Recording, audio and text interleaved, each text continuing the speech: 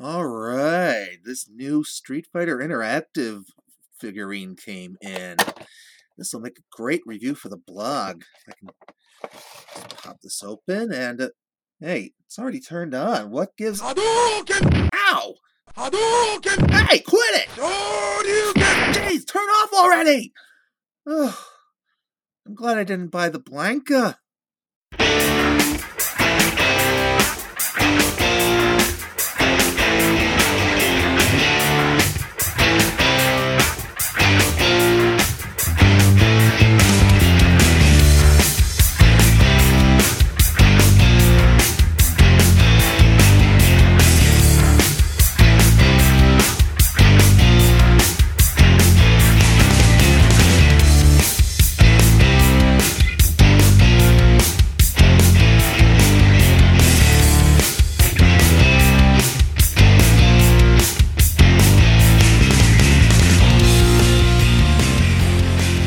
Welcome once again to Joystick Journeys, your all-encompassing, almost all-random gaming podcast.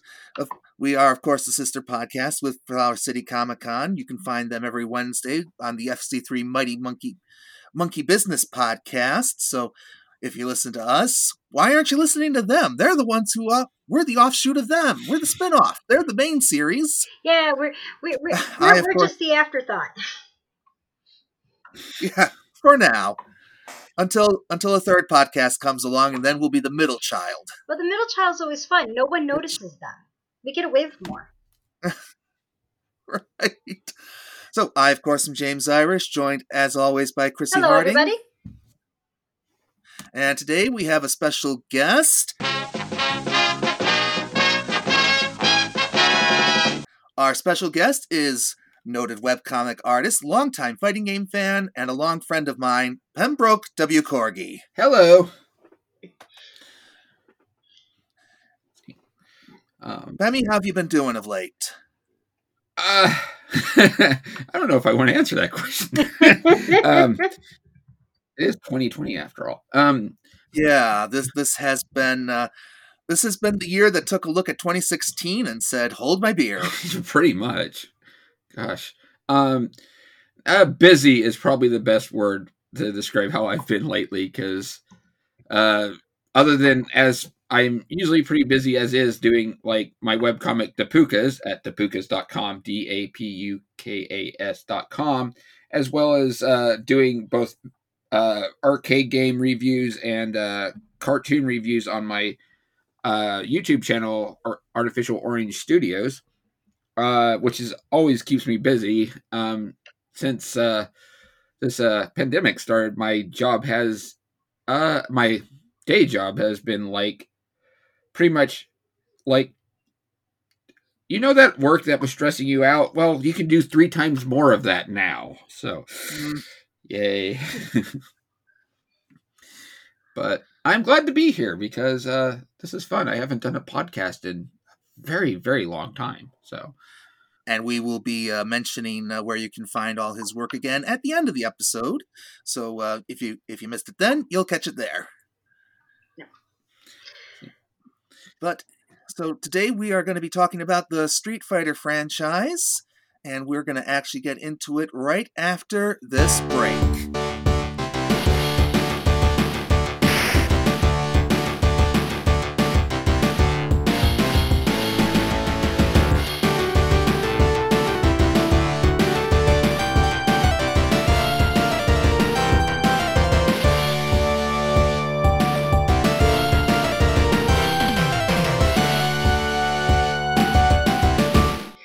So, as you know, we were all talking, this episode's all going to be about Street Fighter 2, or Street Fighter in general. I only say 2 because it's the only Street Fighter I'm actually kind of know about. To me, they're just button masher games. I'm sorry. For all of you who are like, there's strategy, I mash buttons. I'm a button masher. That's my confession today. You wouldn't be alone. I know a couple others. I think it doesn't matter as long as you're enjoying the game, to be honest. Yeah. Well, it's really funny because at my workplace, when I used to work for AOL, we used to have a game room because when we did tech support, we had to know how to work everything. So they gave us all this technology, and we used to have Injustice tournaments. And I used to piss everyone off because I had one move, and that was headbutt as Batman. Well, Head. Bruce Wayne was known for using his head. True. He goes from Batman to Buttman. And they used to they're like, do something else. I'm like, I don't know how. Headbutt. It's like Fireball in like D&D. What do you cast? I cast Fireball.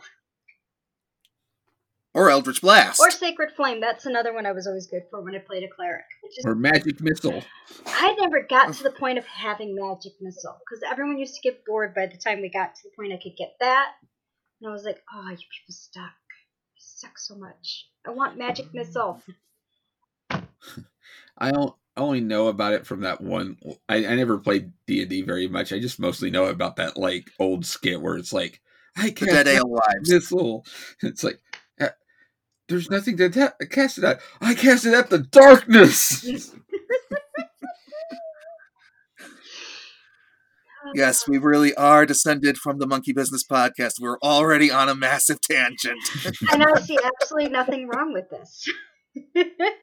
No, not at all. I'm. If you've watched any of my videos, I'm pretty bad about that too. So, Oh, that's fine. You're going to fit right in. James actually showed me your arcade funhouse, and I'm literally watching. I watched like Solomon's Key, Demon World, all those. I'm like, oh my god, where has this been most of my YouTubing life? Like, I am now addicted to arcade funhouse. I love it. Oh, go ahead. I'm glad to hear that. I definitely could use more promotion at the moment because it. I love doing it, but it's not getting quite as much views as some of the others. Well, it's probably the second most viewed thing on my channel. But it's the thing I enjoy doing the most. My favorite episode is the Mappy episode. Is my all-time favorite from that. I'm now adding that to the list to watch as soon as we are done here. I have a list. So, attempting to find the rails again, let's start by talking a little bit about pre-Street Fighter history, the previous one-on-one fighter games, because there were really only two of note that I was aware of. Data East's Karate Champ in 1984, which kind of skewed a little more towards simulation, with the dual joysticks and the buttons giving you a variety of different karate techniques, and it was structured the same way as a real-world karate tournament. And then the following year, Konami came out with Yi Kung Fu, which started to get a little bit more on the fantastical side, where you had fighters with weapons. It was a bit more of a wire kung fu sort of thing. The jumps were defying physics to a massive degree. And it was into that context that Capcom, 2 years later, brought out the original Street Fighter in 1987. And at least here in the West, it kind of landed like a wet fart. Yeah, I think releasing it with like pressure buttons didn't help either. Because I remember that was one of the specific things about the original Street Fighter. In I think it was just the American release, but I could be wrong.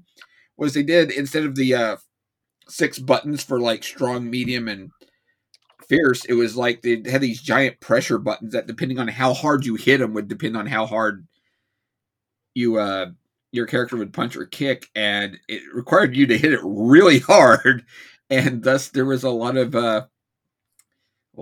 maintenance issues, which caused a big problem for arcade owners. Well, yeah, because that stuff's expensive. Yeah, the pressure sensitive pads were considered the deluxe version of the cabinet. And apparently the regular version was the one with the 6-button configuration we're familiar with today. And that was, and that did apparently get some release in the States, but I think the deluxe one was just better known because of the sheer novelty factor of those pressure buttons. Yeah, that would make sense. It's kind of hard to forget something about that if you see it. I only remember seeing Street Fighter once or twice in the wild, and for somewhere, in when I was a kid, and for whatever reason, it didn't interest me as a kid for some reason. It wasn't until Street Fighter 2 came out where I was like, oh, hey, I like this. Yeah, I never even saw the first Street Fighter at all Yeah. when I was growing up. I only saw the arcade machine after the fact, like, I want to say roughly 9 or 8 years ago at the Strong Museum of Play, Yeah. Nice. one of our local institutions, which, by the way, Pemmy, we got to get you up to Rochester. You will love the Strong Museum. I already love the Strong Museum just by Yeah. what you've already The told me. second floor of it's nothing but arcade cabinets and video games, and then they actually have on the third floor is actually every so often they'll do tours up there where you could see everything that's been turned into them. And that's actually the first time I've seen a Street Fighter arcade cabinet was actually in the collections. When we first did our first video game, they did their first video game weekend when I used to work for them. They did a tour up there. My friend Shannon Simons, who used to work for them, she did the tour, and I saw it. I'm like, wait, there was a Street Fighter 1? Like, it was never on my radar. I figured the whole thing started with 2.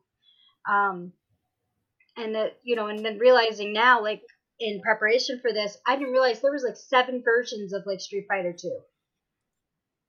Oh god, there's a lot. Yeah. I was like, wait, There- you and- just didn't call it Street Fighter 3? Like, it was, nope, there was World Warrior Turbo, Hyper Turbo, Champion Edition, World Warrior Champion. They milked like the cast of 2 for all it's worth, apparently. and they still are. True. Yeah, pretty much. Interesting thing. There was almost a Street Fighter. There was actually multiple times there was almost a Street Fighter 2 sequel before Street Fighter 2. Yeah, exactly. That's right. In fact, Chrissy, you would know one of the initial attempts at a Street Fighter 2 better as Final Fight. Yes, Final That Fight. was- It was originally going to be Street Fighter 86, I think, was what they were originally going to title that before they decided to just name it Final Fight instead. Yeah. Interesting note, though, there was also almost a computer exclusive one called because a company called Tiratex that also worked for a company called US Gold, which is really weird because US Gold is actually a European company. Yeah, they chose the name because they were primarily focused on porting American games initially. Yep. And they did a port to various PCs of Street Fighter 1, and were trying to get and they made a sequel for the PC that they were trying to get Capcom to endorse, which Capcom turned down, and it ended up instead being released as Human Killing Machine. And yeah, it's a good thing Capcom turned that down because that game is really, really, really, really bad and got released unfinished. Like so Lord. bad that the final boss wasn't even programmed into the game, and instead it's a glitched out version of one of the previous fighters.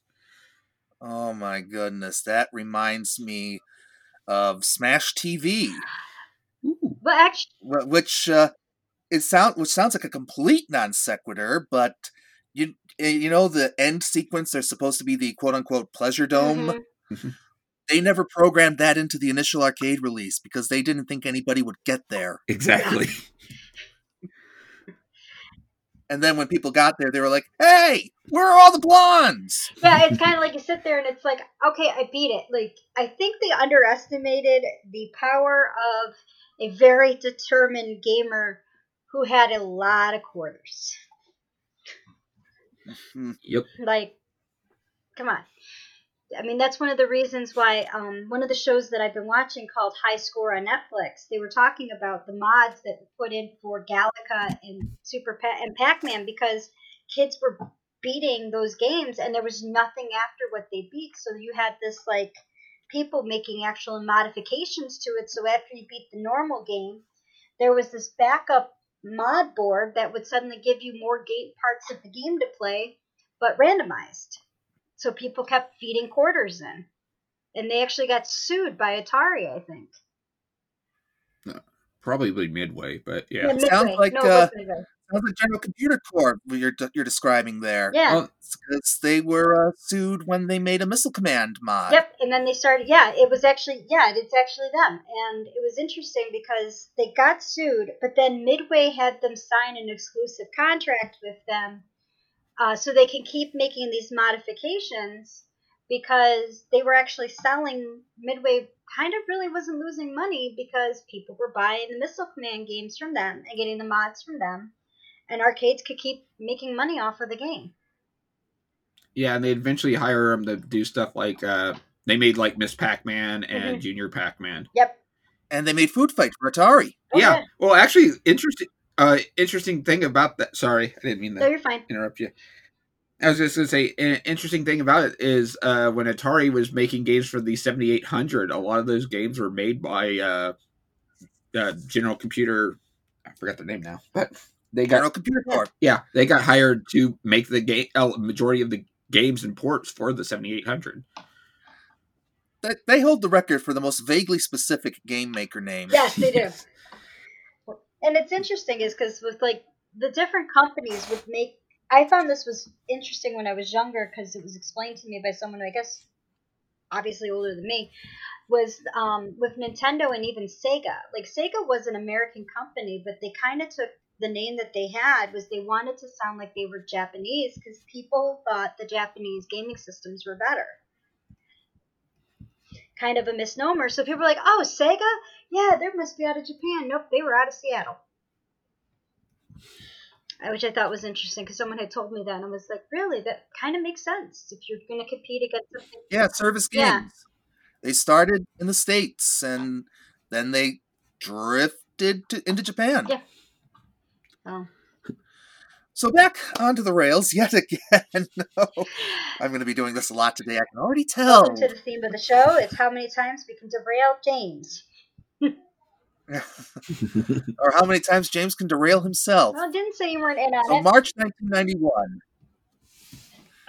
March 1991, Street Fighter II comes out in Japan, slowly starts trickling into the States, and next thing you know, it's the second major shot in the arm arcades get within a few years. The first big one, I think, was Ninja Turtles in '89, but of course that's going to be another story for another day. But that was it. That was the inflection point of the one-on-one fighting genre as we know it today. And the other cool thing about Street Fighter 2 was... things were... Oh, go ahead, Pembroke. No, you can go ahead. Sorry. No, it's okay. And the other cool thing is with Street Fighter 2, we actually started getting more of a developed storyline for each of the characters you could pick. They all had a reason for being in the game. It wasn't just they were there to fight. They actually had their own motives, which I think is interesting. Yep. Yeah, you had both Guile and Chun-Li who had personal vendettas with the end boss, Vega, or M. Bison, depending on which version. And we'll get into that naming bit of oddness in a few moments. Thank you for that, Capcom. And, you had Zangief fighting for national pride. Ken, I believe, was doing it to get in the lead up to his wedding. Odd wedding present, that winning a tournament. I think it was in his case. People weren't believing that he was, because I think he was getting, he was he actually became famous from his abilities, and people were starting to question if he was really as good as he said he was. And because I remember his ending was his girlfriend showing up, and she's like, "No, I always believed in you," and that led up to the wedding. Yeah. And then Ryu's just self-proving. It's like he fights for the sake of fighting. I want to fight. I want to find the strongest person and fight them. Yeah, he was the flattest character originally. Yeah. But he has improved in recent years. Well, and I think also a lot of that comes out from the anime too, where a lot of these characters after Street Fighter 2 really took off, they had like 2 different animes that came out with these characters, and allowed them to flesh out who they were just a little bit more and what they were doing. What? The American Street Fighter cartoon isn't canon? Actually, the American Huh. Street Fighter cartoon is actually one of the animes. It's just dubbing and what is allowed to be said in the United States versus what was actually written are two totally different things. Actually, the American, the Street Fighter cartoon, the Street Fighter cartoon that was shown in America was American creation, but Yeah, but it was technically 'Cause- considered an anime because it actually was made here, premiered there, and then came back here. It was a weird export because there was something weird with that one. I remember my friend Ken telling me that. Where he's like, "Oh yeah, it's American made and went to Japan first." I'm like, that's odd. Not I by think there's much. some I think there's some confusion there because there is a Street Fighter anime TV series Mhm. that did get done in Japan, got brought over here, but the Street Fighter cartoon series that was on TV On USA Network. Oh, yeah, I was might have made seen that completely for America. It wasn't shown in Japan. Oh, I don't know that one. 'Cause- I thought I know there was two in Japan. Yeah, there is two in Japan, but there's one that was made specifically for America, and Oh. it's something. That's all I have to say, because they made Guile the main character. The USA Network one drew on plot lines from the movie, Oh. the live action movie with Jean-Claude Van Damme, Raul Julia, Ming-Na Wen, Yeah. and Kylie Minogue. Which, by the way, Yeah, I those are like. the only people. Judge me now. It's a movie. Judge me now. I know it's a fun but dumb movie. So It's not meant to make you feel smarter. It's just meant to be there and just turn off your brain and just enjoy. it's a heck It's a of very much a popcorn Yes. movie, it's a but heck, it is Street Fighter in name only. it's a heck of a lot better than the Legend of Chun-Li movie. So I haven't seen that one yet, but I've been told to save my money and my time. you I've been don't. purposefully avoiding it. It's the only thing worth it, apparently, is Michael Clark Duncan. Uh, But he just knows he's in it for a paycheck and he's just having fun. I'll just put it this way: what little I saw of it before I realized what it was, I thought it was a made-for-TV movie. That's how bad the effects were. Oh, good heavens. Yeah. Wow. Okay, that definitely keeps it off my list. And I'm a Chun-Li fan. And she's one of my favorite characters. One of mine too, actually. Yeah. That makes three of us. But what I appreciate about the original Street Fighter II game is that it kind of established the archetypes of play styles for characters. You would have your balanced all-arounder, of course, which in this case would be Ryu and Ken. There'd be a couple characters who would kind of mirror each other for balanced matches. You would have your long-range keep-away character in Dalsim. You'd have a reactive character in like Guile. You'd have the big grappler Zangief. Yeah. And then you'd have a couple others in there who kind of fill in the blanks of a really aggressive in-your-face character Oh, Rushdown. in Blanca. And I don't know where E Honda fits on that spectrum. Well, the interesting. Maybe he's... Well, many of the characters, while you can have them they could be put in archetypes. They can also kind of take from each other too, so they don't really fall under one archetype. So I mean, E Honda. Right, I guess E Honda's kind of like the midpoint between Blanca and Zangief. Yeah. That would make sense. There's the. No, go ahead. No, Sorry. you first, because I lost my thought. I was just going to say also, I think it also pushed a lot of the ideas like the what is basic fighting game commands now, like the down the forward motions and the like charge maneuvers. So And the Z movement for the Dragon Punch. yep. And that 360 I still cannot pull off to this day for the spinning pile driver. I can't either. My roommate is really good with Zangief, and he can just do it instantly, and I'm always like mind blown every time. He'll just walk up and be like, and I'm like, how? It's like I can even look at your hand, and I'm not even seeing how you're doing this. I have to say, That sounds about right. I do have to say Zangief is like one of my second favorite characters because he's with the original Street Fighter was made more for like the Shoto characters, the ones that do the dragon, the kind of with the energy moves and the power blast and like. Yeah, they were the only playable characters in that And one. then you had Zangief that was just he was not any of those things. He's a normal fighter, and it's like I always cheered for him every time like any of my friends played him, and that's when you knew you had someone who was good at the game because they played Zangief. They played a grappler in this game, which was not put in any way, shape, or form for grapplers to do any good in these games. And he would, that's when you knew you were in like, we were like, wow, you really have a handle on these controls. You're playing Zangief. Like, that's when we used to do, like, that was when we knew we were in like the presence of someone who was good. Was they would not play one of the blasting characters, the Shoto characters. They would just play, he would play the grappler or the rush down character that always rushes you and, gets those close hits in, but who could easily get killed by like a fireball. I always respect anyone I see who's good with grappler characters, which is why my roommate always gets respect from me because he'll play Marvel vs. Capcom 2 with Zangief and do a good job, which is insane. Oh man, that Marvel vs. Capcom 2, New Age of Beam Spam. Hyper Beam, Hyper Beam, Hyper Viper Beam. Ice Beam! Ice Beam! And so on, ad nauseum. And yet he still will play Zangief and manage to kick people's asses. That's amazing. My favorite character in that one is always Deadpool, just because he's a fun joke character. He would come around in 3. Yeah, he came around in 3, and I think my favorite when I played him, and I didn't realize I could do it, and then I did it, was when he grabbed the health bar at the top and started beating the other character with it, and I'm just like, I can do that as Deadpool? Like this is awesome.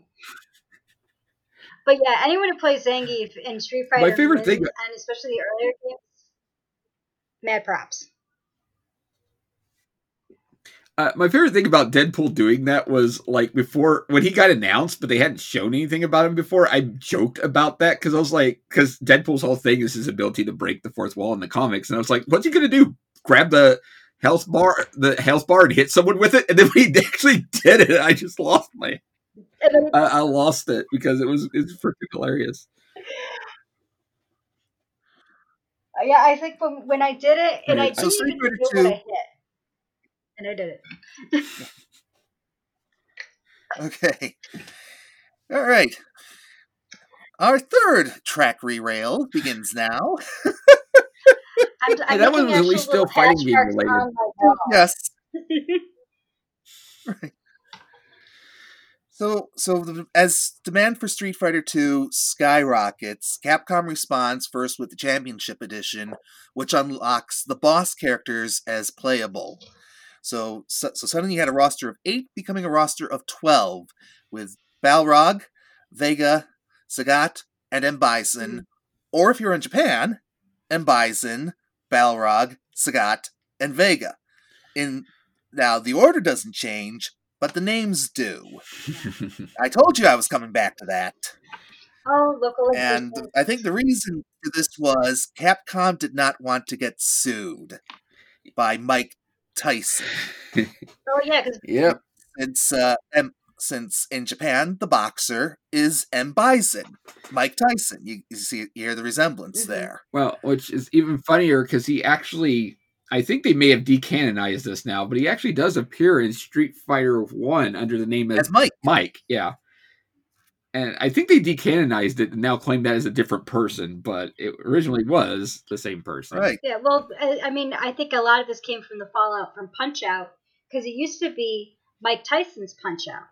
And then I don't know what happened, if he sued him or if there was a falling out, but then they changed it to just regular Punch-Out, and his character went... The contract had expired. That was all it was. Oh, okay. They just decided not to renew because at the time Tyson was no longer the champion. His star was kind of fading.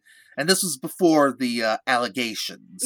Let's leave it at that. That's true, too. Though I think by the time Street Fighter 2 came out, those allegations were a thing. So Yeah. So, But anyhow, this leaves the side effect of having to rearrange other names. So the Japanese Balrog becomes the American Vega, and really that rename doesn't really. Neither of those names are indicative to me of a fence climbing bullfighter with a mask. And then Japan's Vega becomes America's M. Bison. Hence the unofficial nicknames for these characters for differentiating between the language barriers and what the culture for the game is between Japan and the English speaking world. So generally they're referred to as boxer, bullfighter, and dictator. Fortunately, in all regions, Sagat is always Sagat because he is also a holdover from Street Fighter 1. Yep. He was that game's final boss, in fact. And seemingly is no longer a member of Shadow Lu in Street Fighter V. So, just as well. The guy deserves better. Sagat? He was always an interesting character because, I don't know, like he doesn't fit the rest of them. And like he was just always like he was more cunning than that. How he was portrayed, it just always was like you're too smart for this. You could be running things, kind of. Yeah, he's not explicitly evil in the game's canon. He's just ruthless, aggressive, and revenge-driven. Yeah. So that's what leads him to Shadow Lu, so he could get after Ryu in the Street Fighter tournament as revenge for that massive scar Ryu's Dragon Punch left on his chest. Yep. Wow, revenge sure follows him around since some other character eventually wanted revenge on Sagat for killing his dad, but which we will get into shortly as well. So as Street Fighter Mania keeps building and building and building, the same thing that happened with Pac-Man and Donkey Kong and Dig Dug back in the early 80s happens with Street Fighter. Bootlegs up the wazoo. And one bootleg catches on, Street Fighter Rainbow Edition, which adds some things that Capcom would make official in Street Fighter II Turbo. Things like Chun-Li's Fireball and Dhalsim's teleport move originated with a bootleg. Yep. It's true. Rainbow Edition's crazy. I wish more companies would do that. I wish more companies would take inspiration from fan creations or like that, because we have the Five Nights at Freddy franchise, which has an official pipeline for these fan created games, and then the creator helps with merchandising those properties and the like, which I think is freaking amazing. Well, Scott Cawthon's an awesome guy. That's all I have to say. Yeah, I think he enjoys seeing what the fans come up with, and he's always kind of been very heavily involved in his own fan community, where he reads like the theories that are on Reddit. He watches the YouTube channels. He responds back to the people on YouTube who come up with the theories. Like he actually responded back to, I think, one of Matt Pat's theories back, I think, when 4 came out, and he was just like, yeah, you're not on the right track, but keep trying. Like, he gives feedback when they're right or wrong of what he's planning. So that's kind of cool, and I agree with you. I wish more video game companies did that, because these are the people buying your games. Talk with them. Like, Neatly does it with Bendy and the Ink Machine. And him and Mike Mead, the two of them are constantly talking back and forth with the fans to get an idea of what they want or what they're coming up with, and they enjoy that. So I wish more did, because it would be really cool to see what they come up with, going off of what fans. It actually just occurred to me, Capcom, tying this back into Street Fighter, incidentally, has done an instance of that, where they made a fan game kind of a quasi-official release. When somebody made a custom Mega Man game using Street Fighter characters as the bosses. Yep. Oh, yeah. Mega Man X Street Fighter. I still have yet to try that. Have either of you guys given that a shot? I played it. I haven't. It's okay. It's okay. The boss battles are, if I remember right, the boss battles are really cool, but the level design is kind of, eh. It definitely doesn't feel. It definitely doesn't feel like a. I'll put it this way: I've played fan Mega Man games that felt more like a real Mega Man game than that one did. Though I hate to sully the good merit on that, I can't help but feel that Capcom made that official more because they didn't have something for Mega Man's anniversary than the fact that they It's tough designing a good Mega Man stage. They have a certain flow to them where each segment is like its own set piece. yeah. It's not terrible. It's still pretty cool. Like I said, the boss battles are really neat, especially when the Street Fighter character you're fighting does their super move. It does a quick little zoom up on them before they do the move, which is actually really neat to see in a Mega Man game. Okay. But yeah, the boss battles are really cool in that. The level design, but I mean, I don't know how many people were doing it, but level design wasn't the greatest, but the boss battles are all really good in it, so I'll give that to it. All right. And also, it's free. Also, it's free, so why not check it out? Oh yeah, that too, absolutely. Okay, you're not paying anything for it. So back on our chronology. Okay. Back on our chronology, the next release in Street Fighter II's iteration history is Super Street Fighter II: The New Challengers, which takes an already multinational cast and adds 4 more to it. Mexico's T-Hawk, who is a blatant Native American stereotype, and the game's second grappler. Jamaica's DJ, another rather blatant stereotype. Hong Kong's Fei Long, a blatant ripoff of Bruce Lee. You always need one of those in a fighting game. Yeah. Another stereotype. And Cammy from England, who isn't a stereotype, but is the most poorly dressed Special Forces operative I've ever seen. Yeah, see. And for whatever reason, what popped in my head was my favorite scene from the American Street Fighter cartoon, which actually has to do with Cammy and Chun-Li, which is they both attack like Bison for like, because you killed my father, and like Cammy comes in, you killed my father, or you killed my father, and like he stops her, and then Chun-Li comes in, it's like, monster, you killed my father, and he stops her, and it's like, what is with you women? I killed my father too, and you don't hear me whining about it. Which I was like, this show is not good enough to have a line that good. But yet it's still well played. Like Yeah. seriously, I killed my own dad, and you don't see me bitching. Go home. Now, did he do it on Tuesday? That's a good question. Which is the best line in that movie. Well, and really, I killed you. Yeah, and only Raul Julia could get away with that line.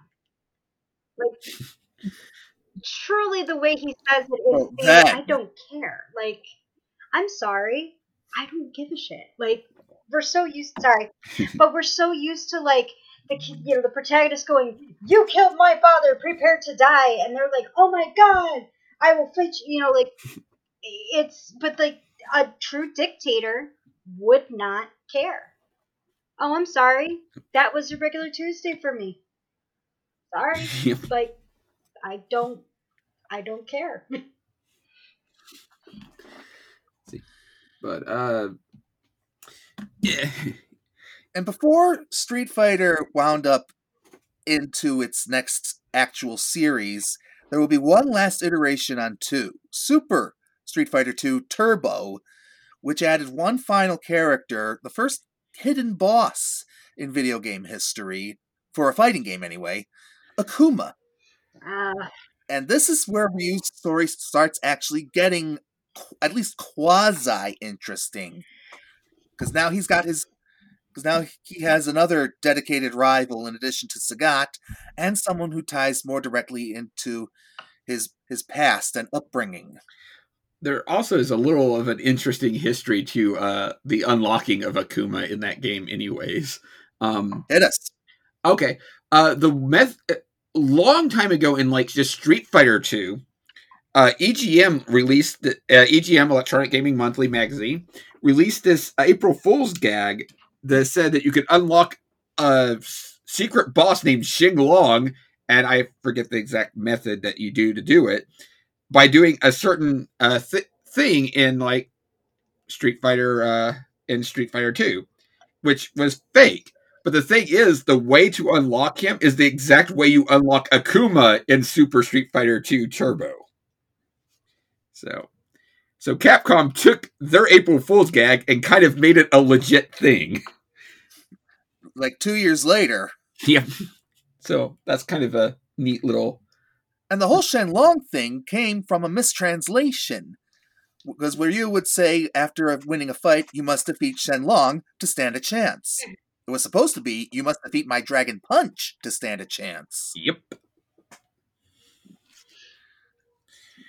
Well, you know, if you do meet Xing Long, he'll just give you a wish after collecting all 7 Dragon... Oh, wait.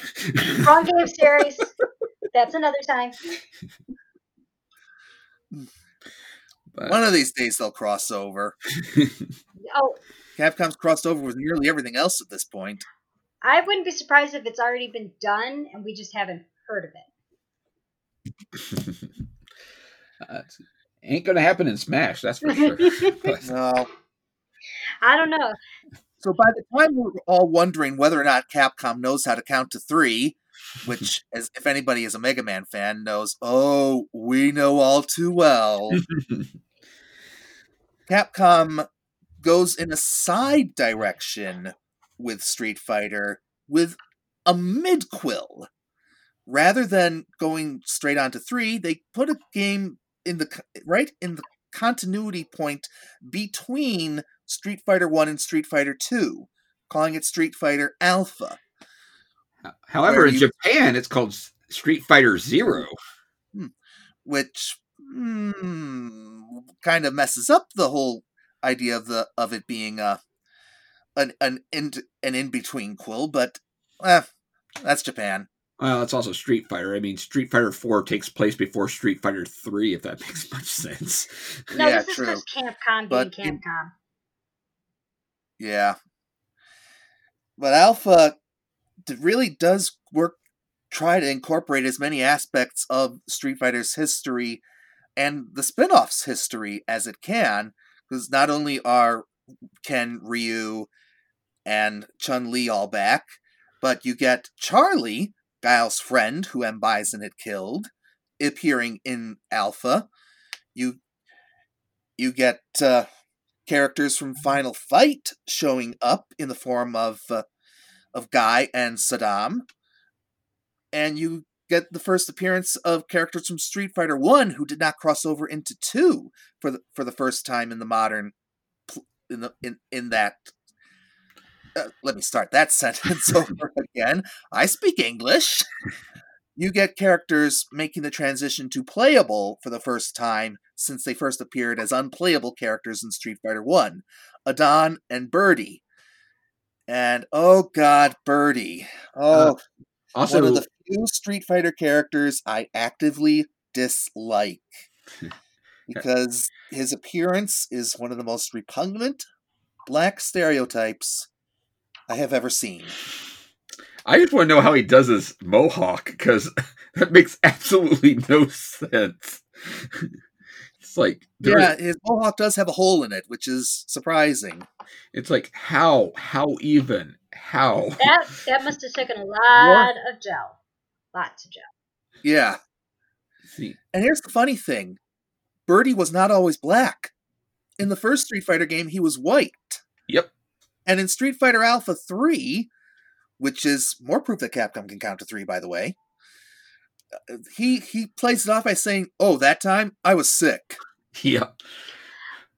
Oh, boy. Yeah.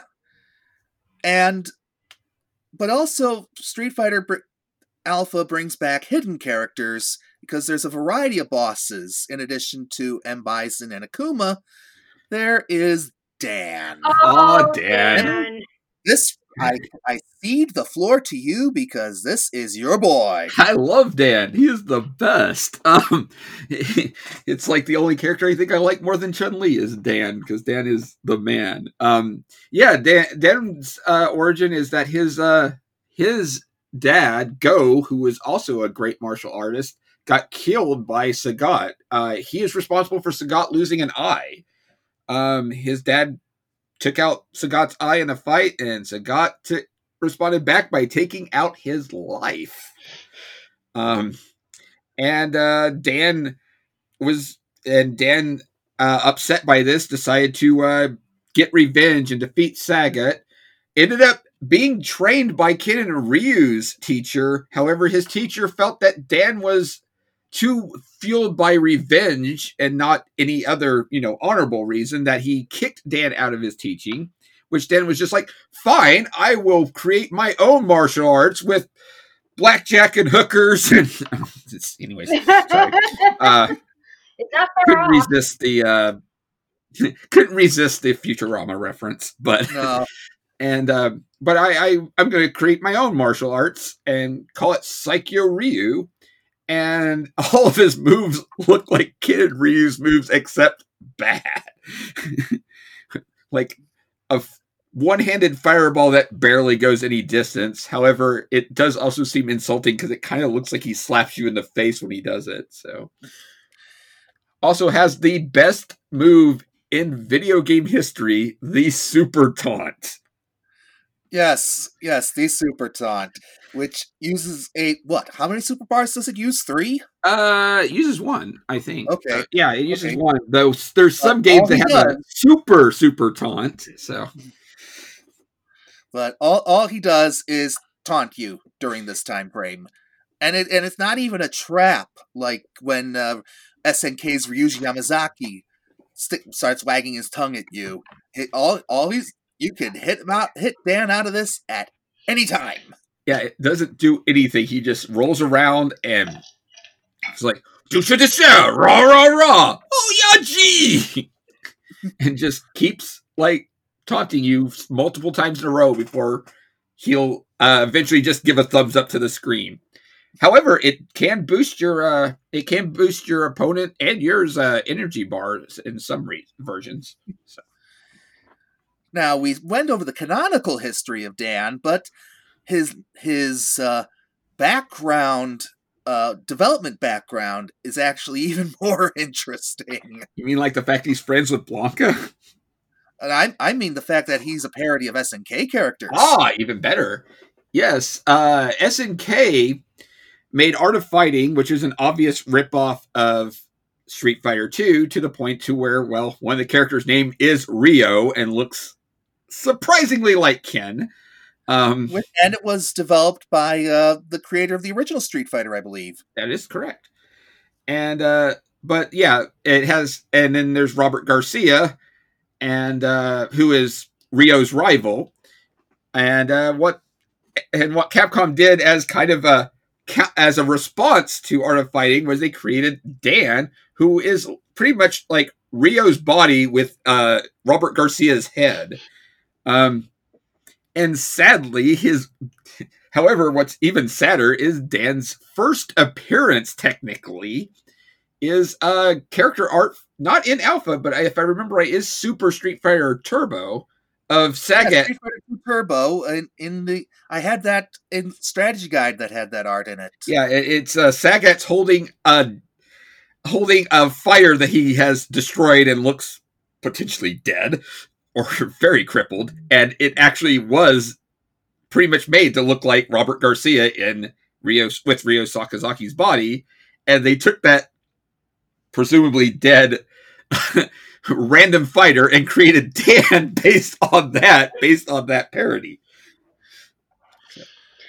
And this would not be the last time Capcom would take some jabs at their competition. I think the funniest thing is SNK absolutely loves Dan, despite the fact he was made to mock them, because the few times that SNK has had the chance of using Dan in a game, they up the ante on the Ryo parody of him.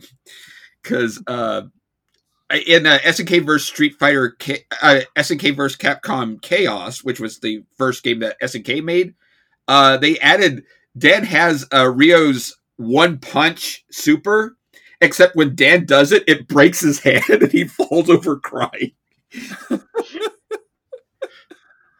And he'll also do like Ryo's giant fireball attack and stuff. And they did that in the SNK vs Capcom Neo Geo Pocket game too, where he'll do Ryo's giant fireball attack. It's just they up the ante of the parody because they think it's hilarious. So, but also interesting things about Dan though, other than the parody aspect, is adding him to the Capcom canon. They decided that he was friends with Blanca before Blanca became, well, Blanca. And seemingly he's responsible for teaching Blanca how to roll. Oh. Inadvertently making one of the most physically violent Street Fighter characters even more dangerous. He also is kind of the teacher of Sakura. Sakura, who will make her debut in Street Fighter Alpha 2. Except for Sakura doesn't exactly take him all that seriously. No. It's just kind of like whatever. Yeah, it's more like he kind of said, you're my student. It's like, okay. And then like her moves are even better than his. It's just like, she's like, oh, well, this guy's helping me try to find that Ryu guy. Oh, the perils of precocious schoolgirl crushes.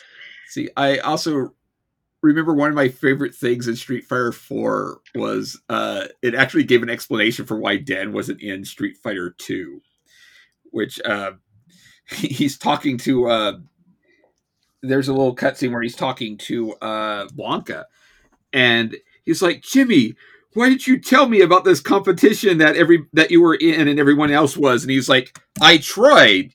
You haven't paid your phone bill in like 5 years. Oh, Dan. Now, Dan was actually considered the original joke character, though, to be put in a fighting game. And it actually kind of... That is correct. And I think he kind of, like, that whole entire category of type of fighter just kind of took off from there, I think. Like... Yep. See. We basically have Dan to thank for Jigglypuff and Smash. Or Roll in Marvel vs. Capcom 2. Or Marvel vs. Capcom 1, sorry. Both. Yep. See. Though I do love Dan on Marvel Superheroes vs. Street Fighter, where they keep him a more effective, or lengthwise more effective fireball, except it's not a fireball, it's him signing his autograph on a picture and throwing it at you. Which, if you time it right, he can actually... Because he first holds it up in front of him and then throws it. And if you time it right, when he holds it up in front of him, he can actually block a fireball and then throw it. Wow. That's awesome. Oh, he's so good. Interesting note, though, in Street Fighter Alpha 3, Dan actually has very high throw priority to balance him out with the other fighters. While all of his other moves are pretty bad, his throw priority is higher than most characters that aren't a grapple character. So. And that actually brings me to a point about early fighting game competition. Way back in the early days, throws were considered the cheapest of moves. Yeah, because it's really easy to like kind of just get someone in a corner or get close to him and throw it. I think that's why in Alpha 3 they changed it to where it's not just forward and like punch or kick. It's now like you had to press both light punch and light kick at the same time. Right. Which I actually kind of prefer, to be honest. I do too. It definitely makes it more something you do on purpose rather than just you're going for a combo and then oops, I threw you. Yep.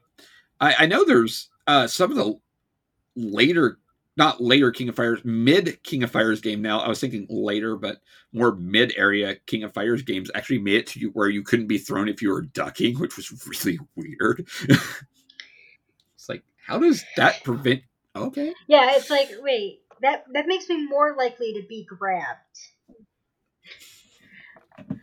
See.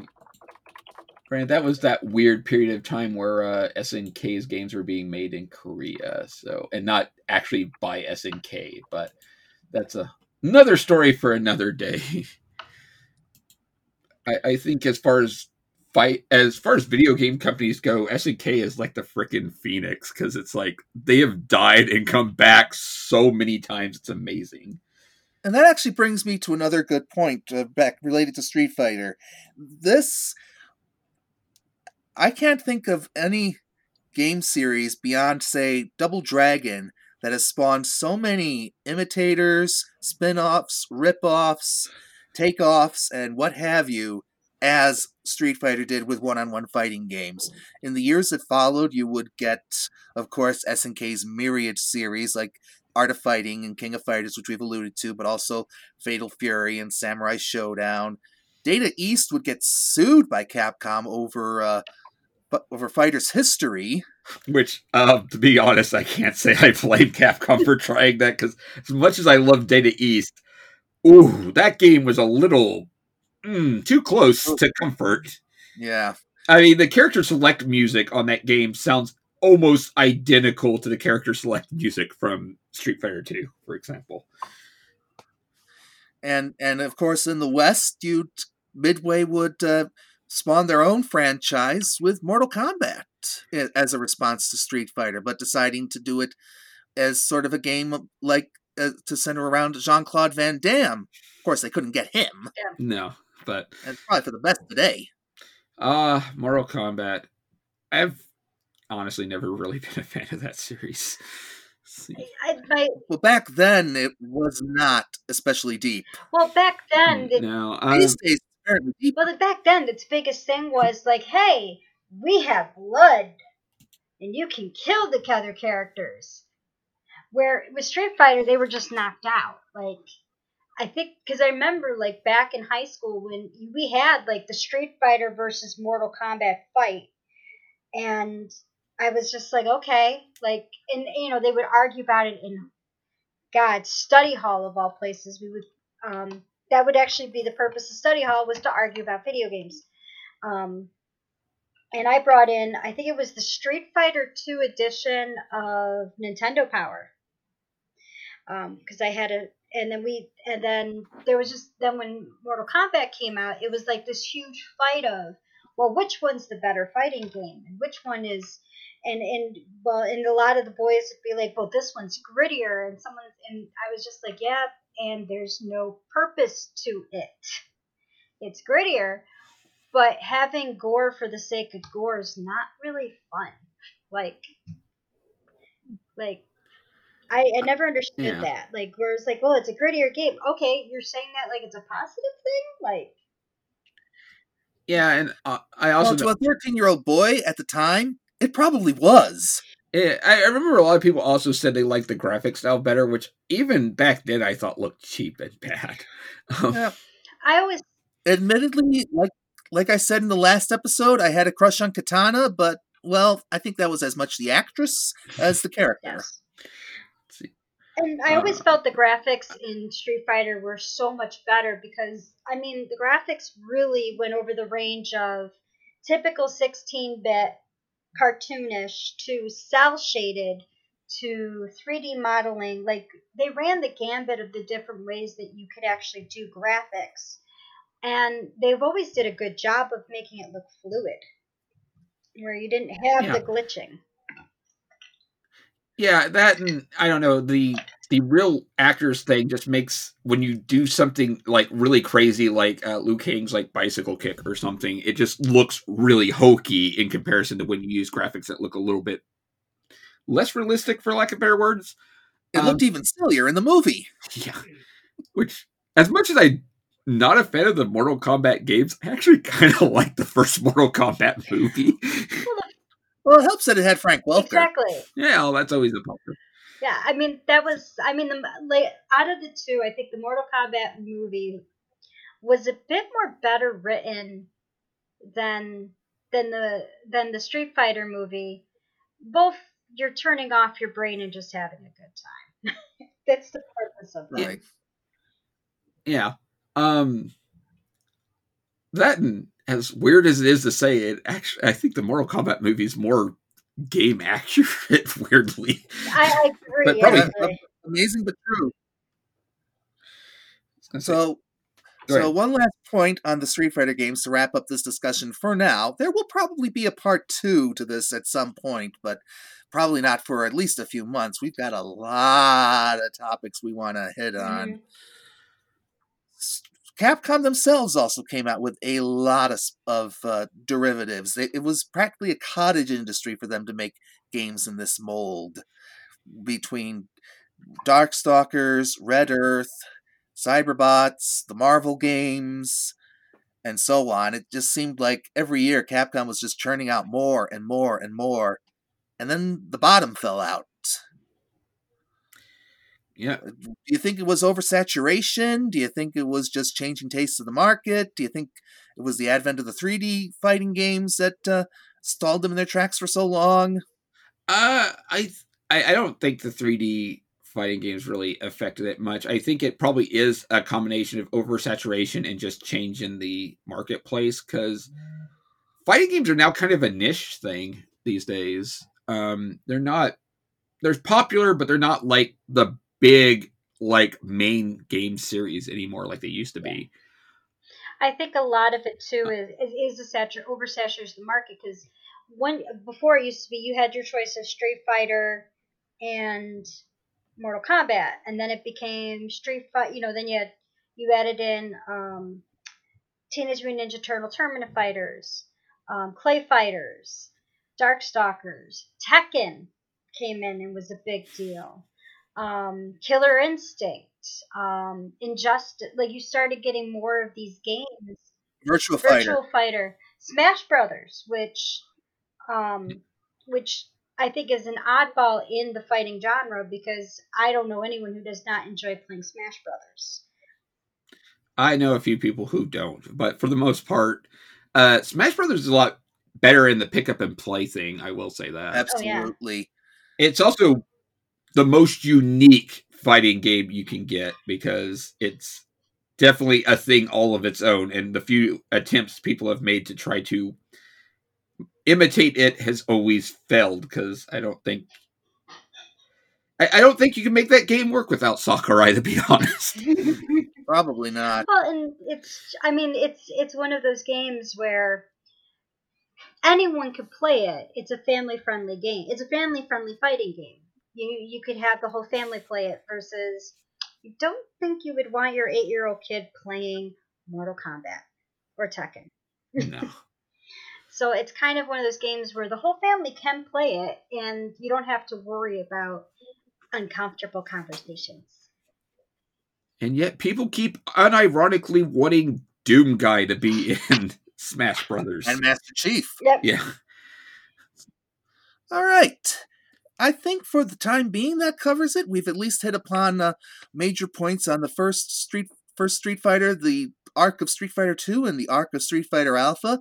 If we return to this, we'll probably talk about Street Fighters 3, 4, and 5, and maybe get into some of the crossover games as well. Don't forget about XP. But in the meantime, we're going to take a short break, and when we come back, we're going to have This Day in Video Game History, and we will just wrap things up.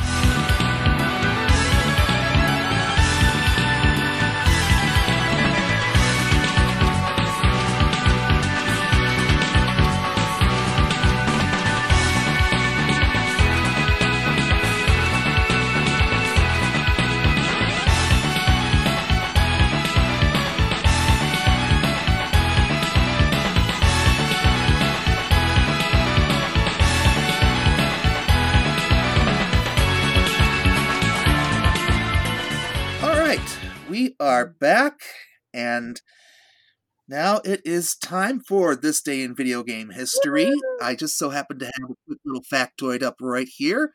Today, in 1988, Square released the role-playing game Final Fantasy II for the Nintendo Entertainment System in Japan.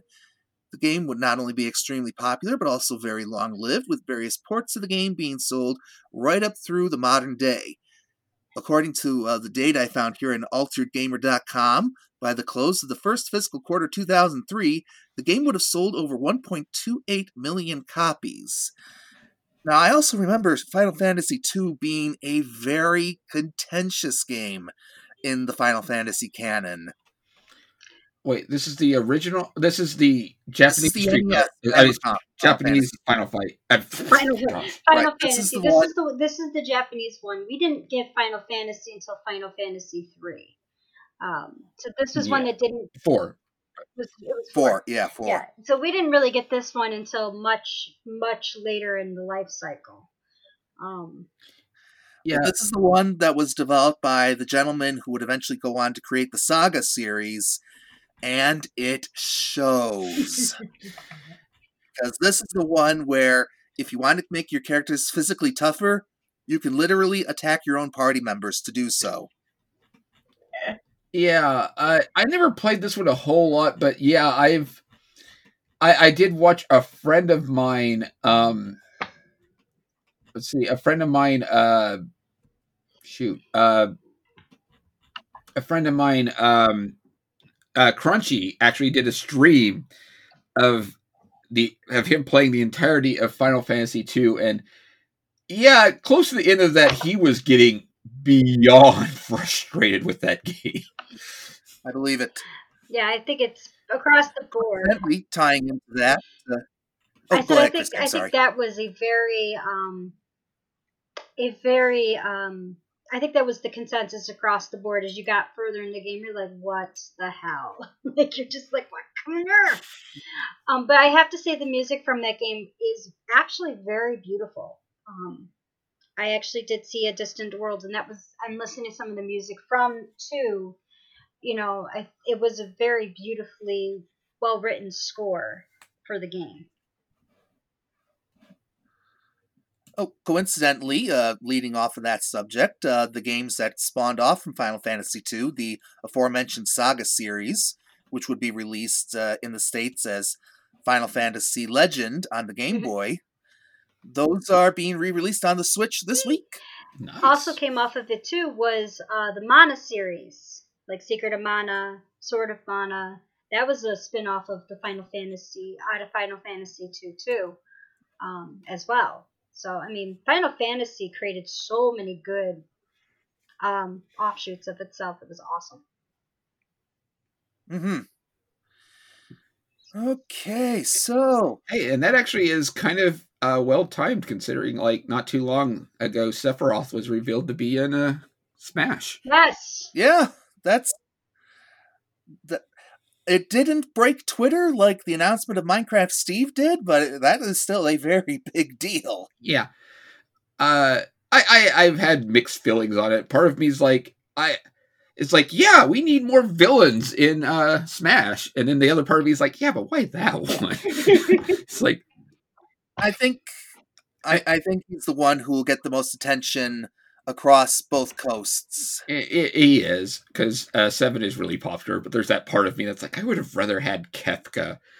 It also makes me feel bad for Cloud, because every time Cloud gets to, like, it gets to be a cameo or something in some other game, eventually Sephiroth gets put in that game too. Yeah. It happened in Kingdom Hearts, even. Admittedly, I would have liked Kefka too, but I think to properly rival with Kefka, because that seems to be a running theme that they've done in some of their trailers, where you see video game heroes facing off with their rivals, you would need a Final Fantasy VI hero to pair up with Kefka. Yeah.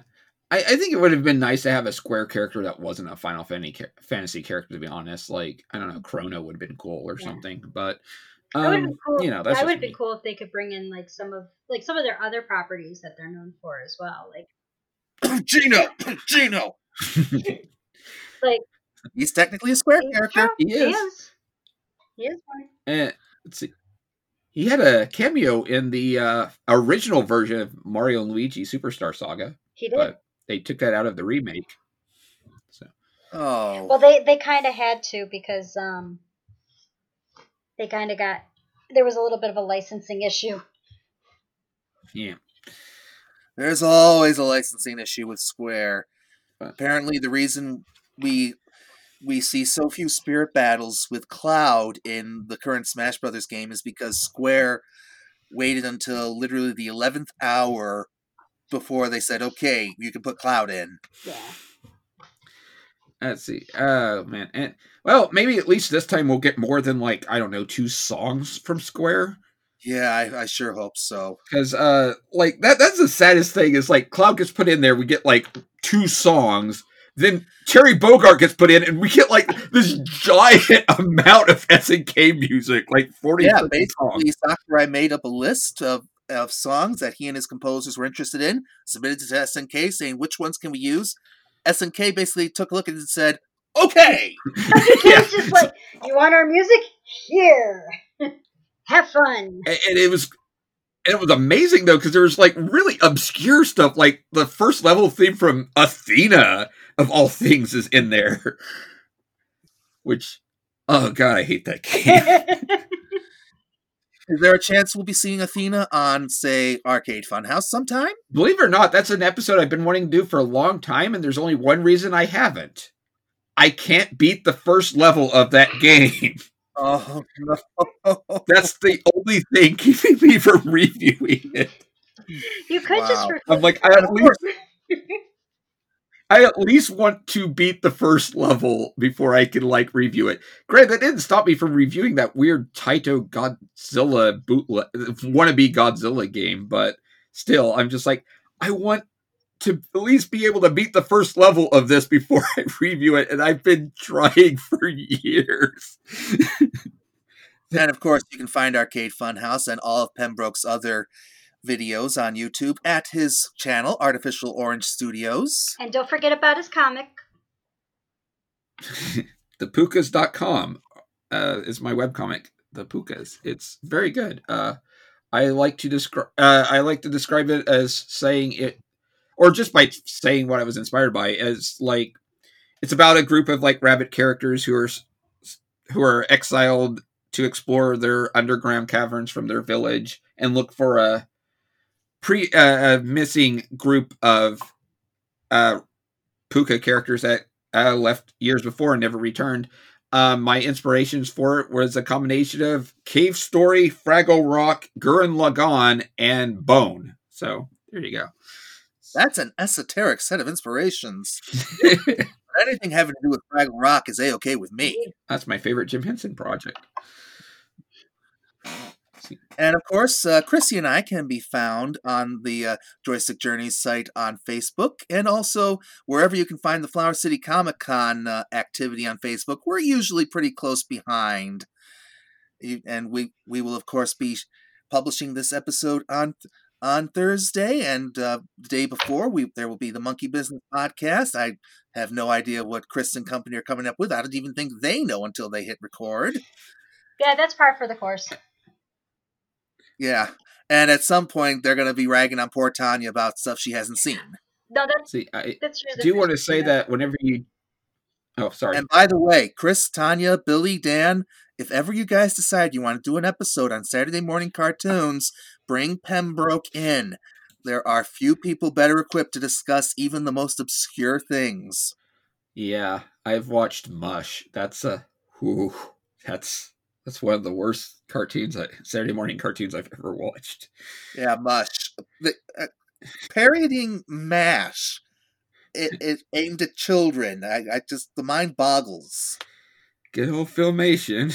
Yeah. No, I was going to say, whenever you do go to the Street Fighter again, I hope I get to be a guest on that too, because Street Fighter 3 Third Strike is my favorite Street Fighter game. So I think that's a definite at this point. Yeah, and I'm going to say this to every guest, but Pembroke, you're going to be the first guest I say this to. You are always welcome at our table. Awesome. And on that note, we are going to say goodbye and good night. I'm James Irish for Chrissy Harding and Pembroke W. Corgi. We bid you adieu, and of course, seeing you in action is a joke. See you later. See ya!